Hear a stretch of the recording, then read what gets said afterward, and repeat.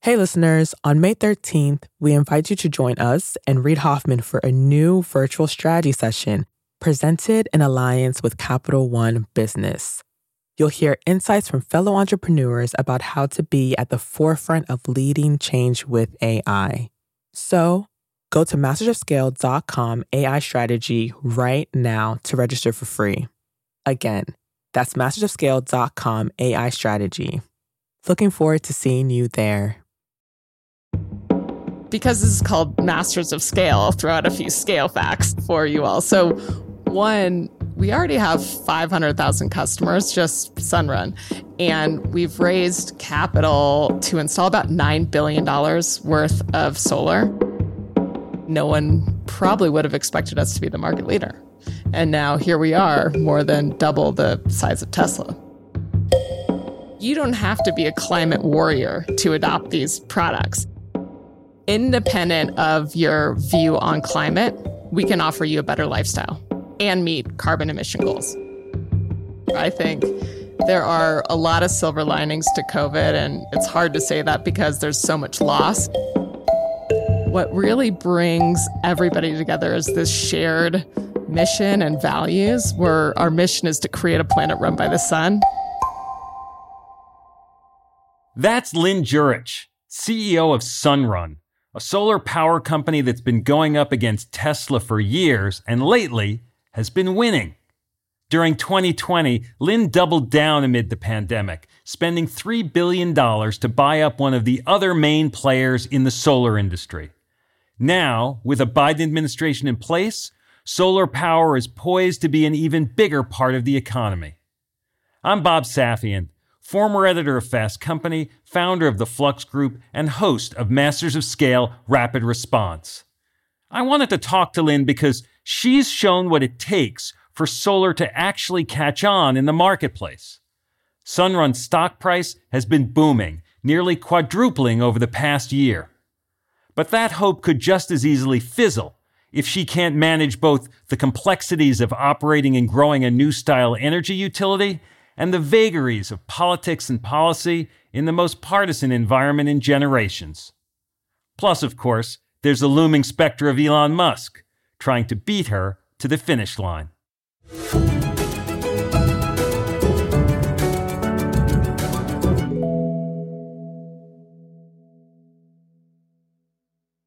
We'll start the show in a moment, after a word from our premier brand partner, Capital One Business. I woke up in the middle of the night because I had this nightmare that we were front page news, that we've done the stupidest mistake of our life by making this pivot. That's Aparna Saran, Chief Marketing Officer for Capital One Business, and she's recalling a moment from her previous position at Capital One when she was heading up a team designing a new business card. We had just made the decision to go all in and sunset the prior version of the product, which was honestly the cash cow for our business. When we made that decision within a senior leadership meeting, as someone who had been on the journey to build this out for 5+ years, it was really exciting. But by the time the weekend hit, I started to feel the responsibility and the pressure. We are taking this big bet on something that I've built. Perhaps you've been there. You've made a pivotal decision, and then panic sets in. How would Aparna calm her butterflies and steer her team through this pivot? We'll find out later in the show. It's all part of the Refocus Playbook, a special series where Capital One Business highlights stories of business owners and leaders using one of Reid's theories of entrepreneurship. Today's Playbook Insight: have multiple Plan Bs.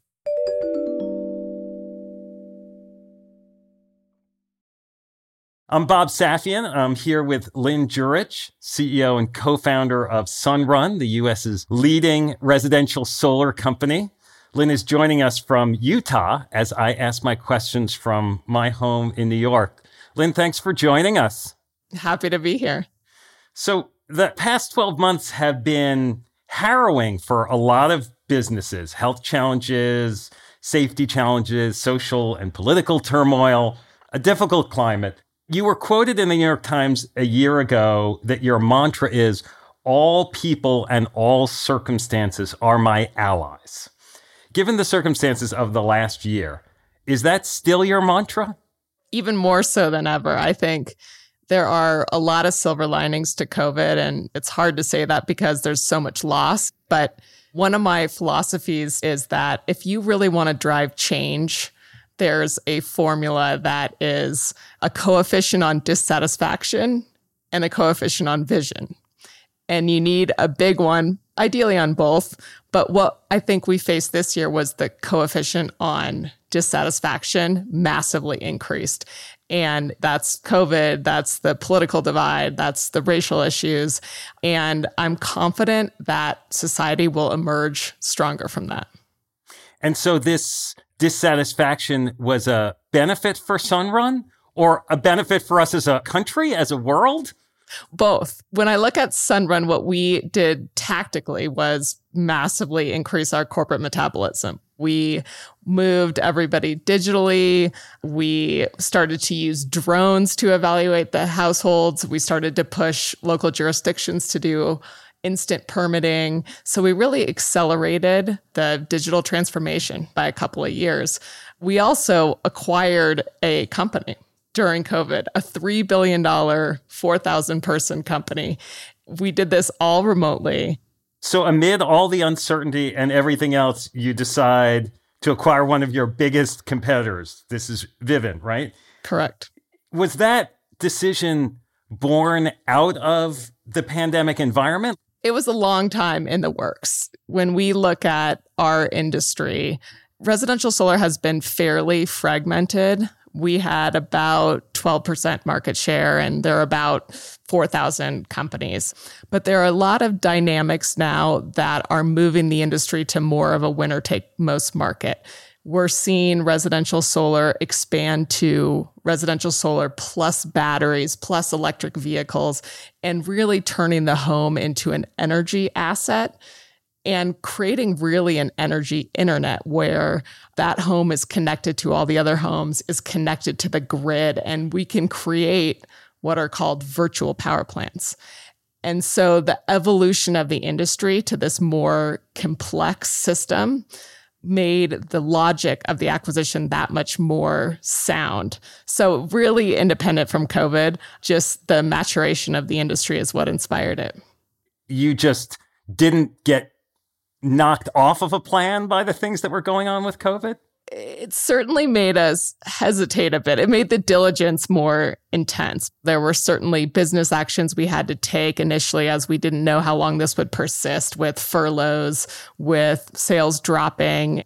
But what happened was the industry really ended up recovering faster than any of us expected because people were at home. So they're using more electricity. They don't feel safe. So the idea that they can create their own power, store that power in a battery, really started to actually accelerate the adoption and really the conviction. So in that way, I think COVID did help. Can you give us an example of how you managed to bring these businesses together when you're remote? First, we really looked at the respective cultures of the company and did some significant surveying. And so we were able to map where the two companies were consistent and where there may be inconsistencies. That enabled us to do a series of cultural workshops and learn from each other, bridge any sort of potential conflict. And then one of the other things I instituted was a software called Threads, which is a Slack-like system, and really pushing people to document more. And this is going to serve the company very well because as we grew up as a startup, fast-growing startup, the information was in people's heads. It wasn't documented as much. And so now it's forced us to have more discipline when we scale, to have that information where new employees can get up to speed faster, where the information is more available cross-functionally to avoid silos.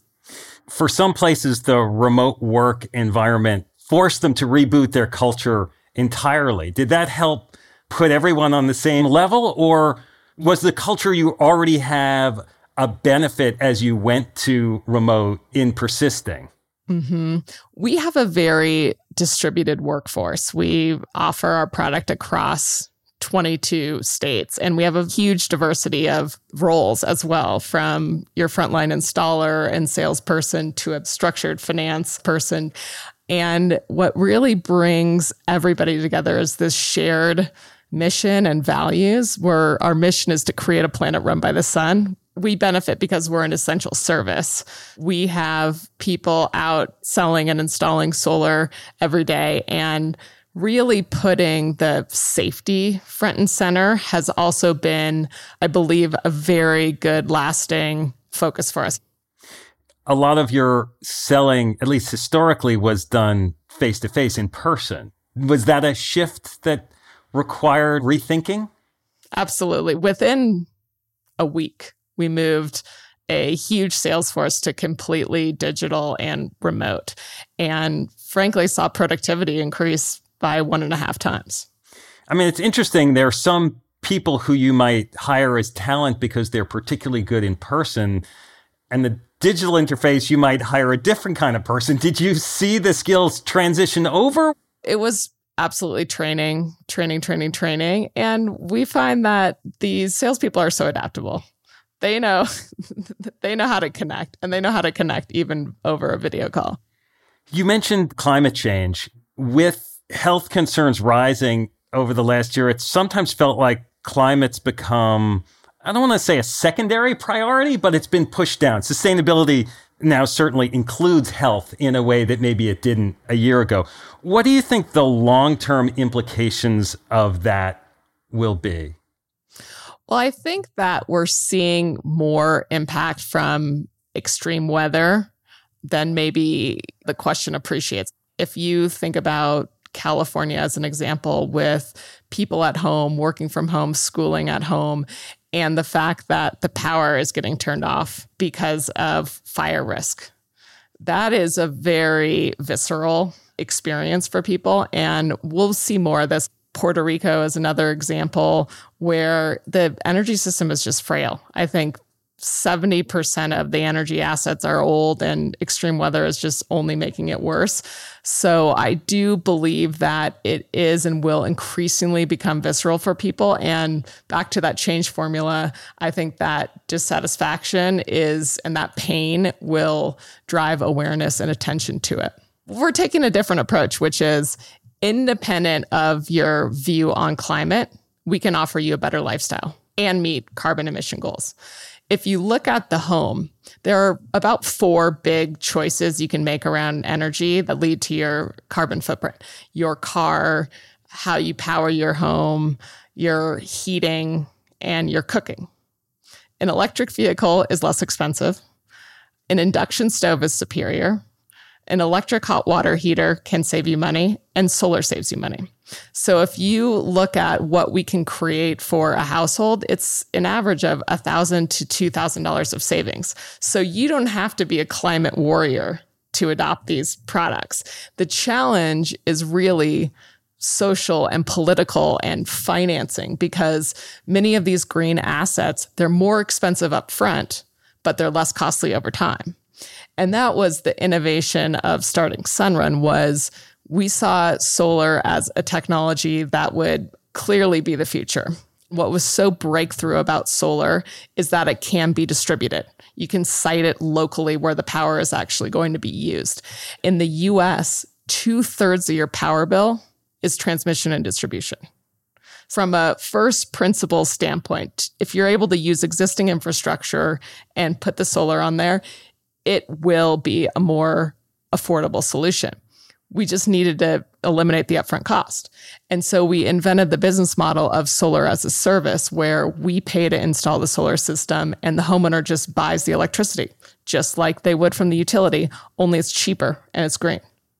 When we think about climate, we don't think it needs to be this ethereal thing. It's about everyday savings, a better lifestyle, and job creation. Now, when you describe all that, it's sort of raises the question of why residential solar isn't more ubiquitous. I mean, it's still a small proportion of residential homes have solar. So what is that about? First, because this is called Masters of Scale, I'll throw out a few scale facts for you all. So one, we already have 500,000 customers, just Sunrun. And we've raised capital to install about $9 billion worth of solar. Sunrun is the second largest owner of solar in the US behind NextEra, the huge utility. Residential does have scale now and will increase. If you look at a market like Hawaii, where the value proposition was strongest first, it's about 30 to 35% of households have solar power. California is about 12%. The rest of the country is about 1 to 2%. It will all get there. The amount of power you can get off of a rooftop with solar would serve 75% of California's energy needs. It would serve 40% of the US energy needs. So it is a scale technology. What's holding us back is inertia. It's why do I want to do it now? 90% of Americans are in favor of solar. The interest is there. It's just the challenge of friction in the process. We'll be back in a moment after a word from our premier brand partner, Capital One Business. There was panic that set in that night because I didn't want to let people down. We're back with Aparna Saran of Capital One Business. She was recalling the time she woke up in a cold sweat, terrified that the new product she had been working on might fail. So the next morning, she sat down and wrote an email. It was Sunday morning, and I said, you know what? I'm going to just share this with my peers. It was very emotional. It was sort of a cry for help. Aparna realized that if the new product didn't take off, she needed a plan B, preferably multiple plan Bs. I'm inviting them to be the thought partners so that we are mitigating as much risk as possible and we have contingency plans in place as we make this move. You write something like this and your heart is pounding, should I send this? It was a super vulnerable moment for me. But then I was I'm going to just send this. What's the worst that'll happen? It can't be worse than being on the front page of the newspaper. So she held her breath and hit send. What happened next would surprise even her. We'll hear about that later in the show. It's all part of Capital One Business's Spotlight on Business Leaders, following Reid's Refocus Playbook.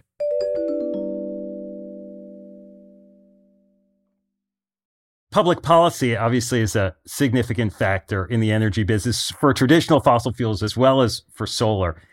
How has your approach to public policy evolved in working with the Trump administration and now in approaching a Biden administration? Well, the interesting thing about solar and energy is that it's very much regulated at the state level, which brings complications, but also opportunities. We're pushing the boundaries of the current market structures in order to move the energy system to more renewables and to a more distributed system. The electricity industry is one of the lowest utilization industries out there. I think there's a huge amount of power plants that run only 5% of the time. And we can more cost effectively both give consumers the reliable, resilient, clean power and make the system more cost effective. The problem is many of the market structures aren't set up to value that asset, that electricity going two ways. So the biggest innovation that we're bringing to the country is opening up these markets, convincing the grid operators, convincing the regulators that these assets can be firm, they will deliver. That's the story at the state level. Federally, the industry is subsidized through a tax credit. And we were able to just extend that tax credit recently. The Biden administration has also put aggressive goals out there about retrofitting businesses and buildings. And that's where I think the real opportunity is. We do believe that the United States can cut 70 to 80% of our emissions by 2035 if we can effectively retrofit our business and make them all electric, as I described. One of the challenges is that in the US, we have so many different jurisdictions and so many different local building codes and electrical codes. And this gets back to the friction of why isn't it adopted more?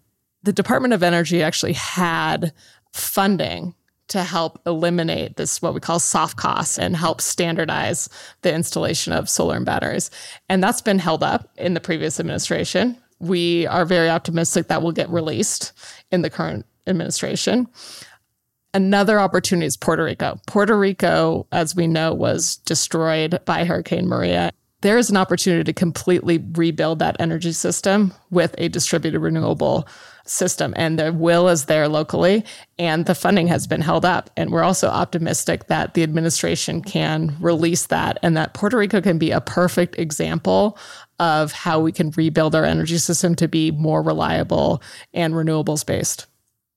So Puerto Rico could become basically a proof of concept for how an entire, more integrated system could work, because they're forced to be starting from scratch. So why not start with this more progressive view of it? Correct. Islands, in many cases, will be the place where we'll see these case studies evolve first.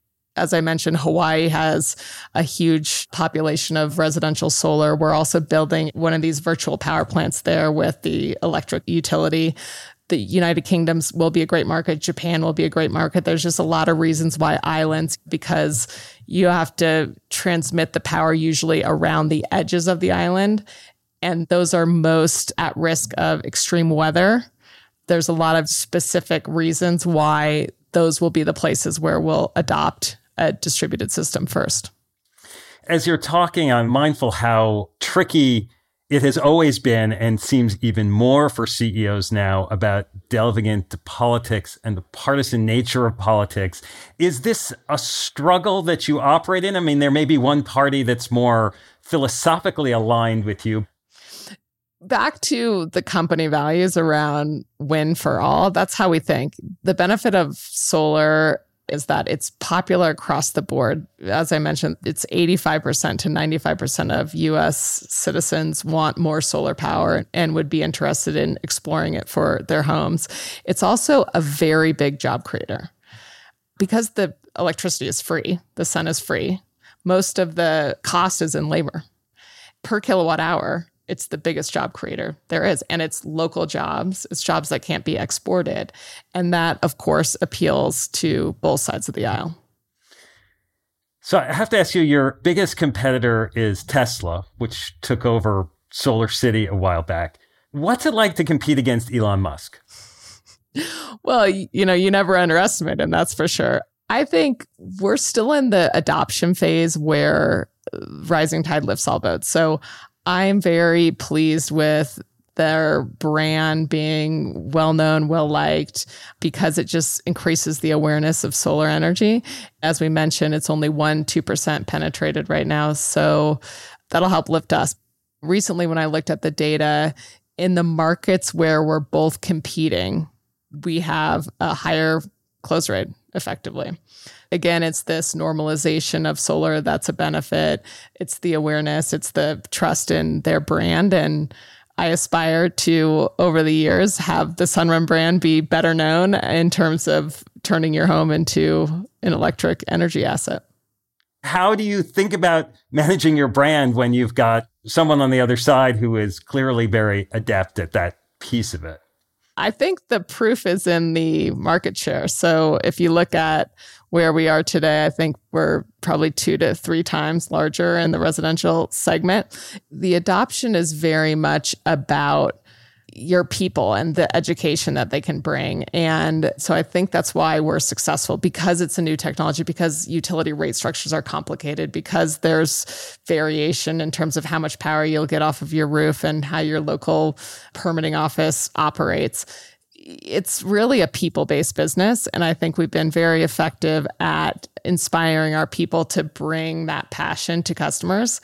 Secondly, we are leading in opening up these virtual power plant type programs. And so the customers who decide to choose Sunrun, they can benefit from an additional revenue stream off their solar and their battery. It's just like the sharing economy in Airbnb. You're not using one of your rooms, you rent it. You're not using your battery unless the power's out.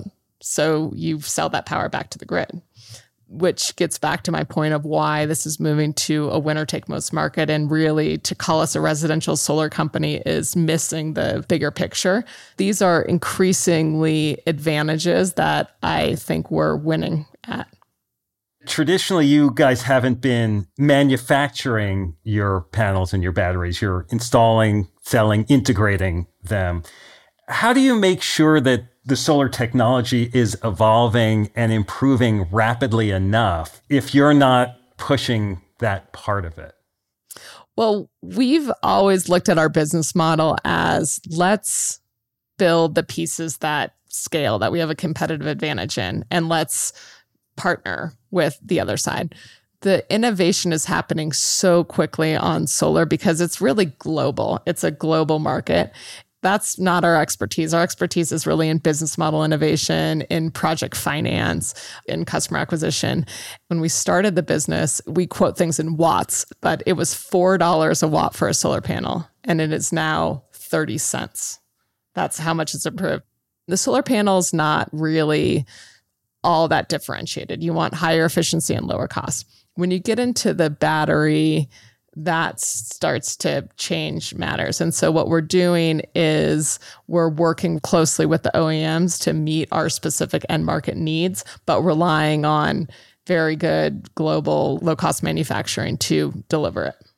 Did you have any trouble this year getting things you needed with a global supply chain? It has not been an issue. Again, another benefit of being the market leader is that you're first in line typically for the product. And so we haven't seen challenges.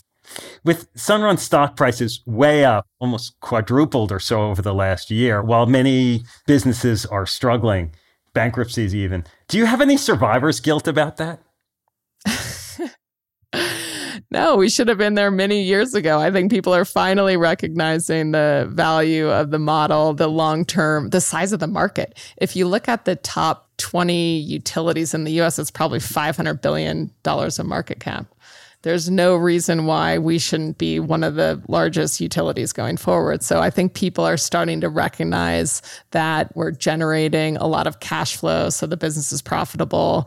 And again, I think that people are seeing the model evolve to more than just solar and really having a bigger wallet share of the entire home's energy wallet. We're day one, as Jeff Bezos would say.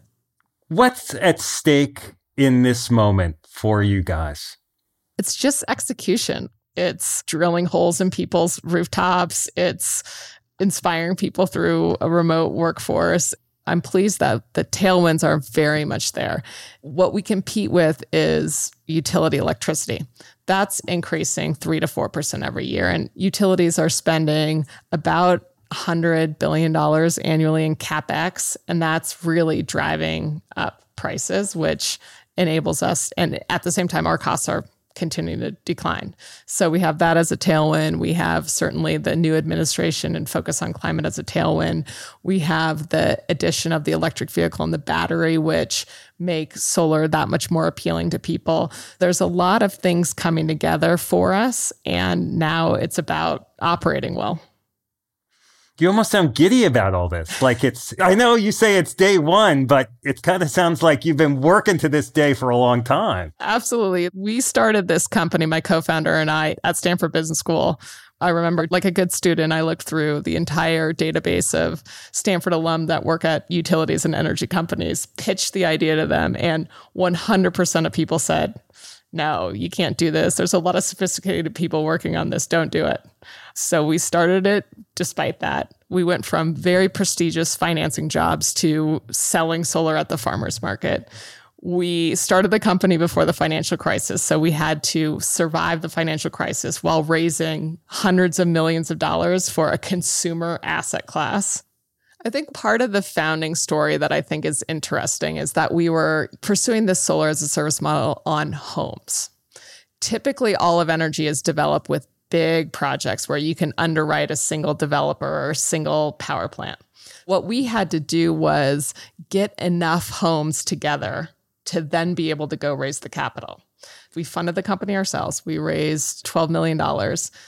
And had to spend through the equity capital buying systems $50,000 at a time to get to a pool big enough to then go bring to a bank. And they didn't want to see it unless it could be a $40 million investment. So we were spending all this money, which is quite scary. Then the financial crisis hit, and we hadn't raised the bank financing yet. Thanks in huge part to my co-founder, who's just really incredible at the legal risk, tax, financing, and just a bulldog in terms of closing the deals. We closed a $40 million funding from US Bank the day Lehman Brothers went bankrupt. We've been through a lot. Your company also is very well rated on all the best companies to work for lists. I know you've been cited on a bunch of these for your leadership. And I was trying to think of an analogy to ask you about for being a leader in this moment. I read that you're a bird watcher, that you and your daughter go birding together. It's something I do with my son as well. I'm curious is bird watching instructive as applied to business right now? Absolutely. There's so many analogies to the values and the space I want to create at work. Just the presence in the moment, the awareness from all senses. One of the things I talk about at my company is there's a lot of scientific research here that there's so much knowledge in the body. And so we have sayings like, do you have a whole body yes to that? We watch people squirm around in a meeting because they either don't agree with you or they're not going to follow through. So I think the physicality, the presencing that you get through bird watching is what helps us just both have more fun at work and be more effective. And I guess you're observing and patient, but at the same time, you don't just sit still. Absolutely. There are a lot of entrepreneurs who are listening to this podcast. And if I listen to your story, both from the start in the midst of the financial crisis to the success you've had over the last year, it almost sounds like the external environment doesn't matter in your business or isn't necessarily an impediment if you're part of, and I'm not even sure how to end that sentence, if you're part of what? If you have a longer term stream that you're taking advantage of, what made those difficult times into opportunities for this kind of a venture? I've always had a very long-term orientation. I went to Stanford undergrad and I was there during the first tech boom.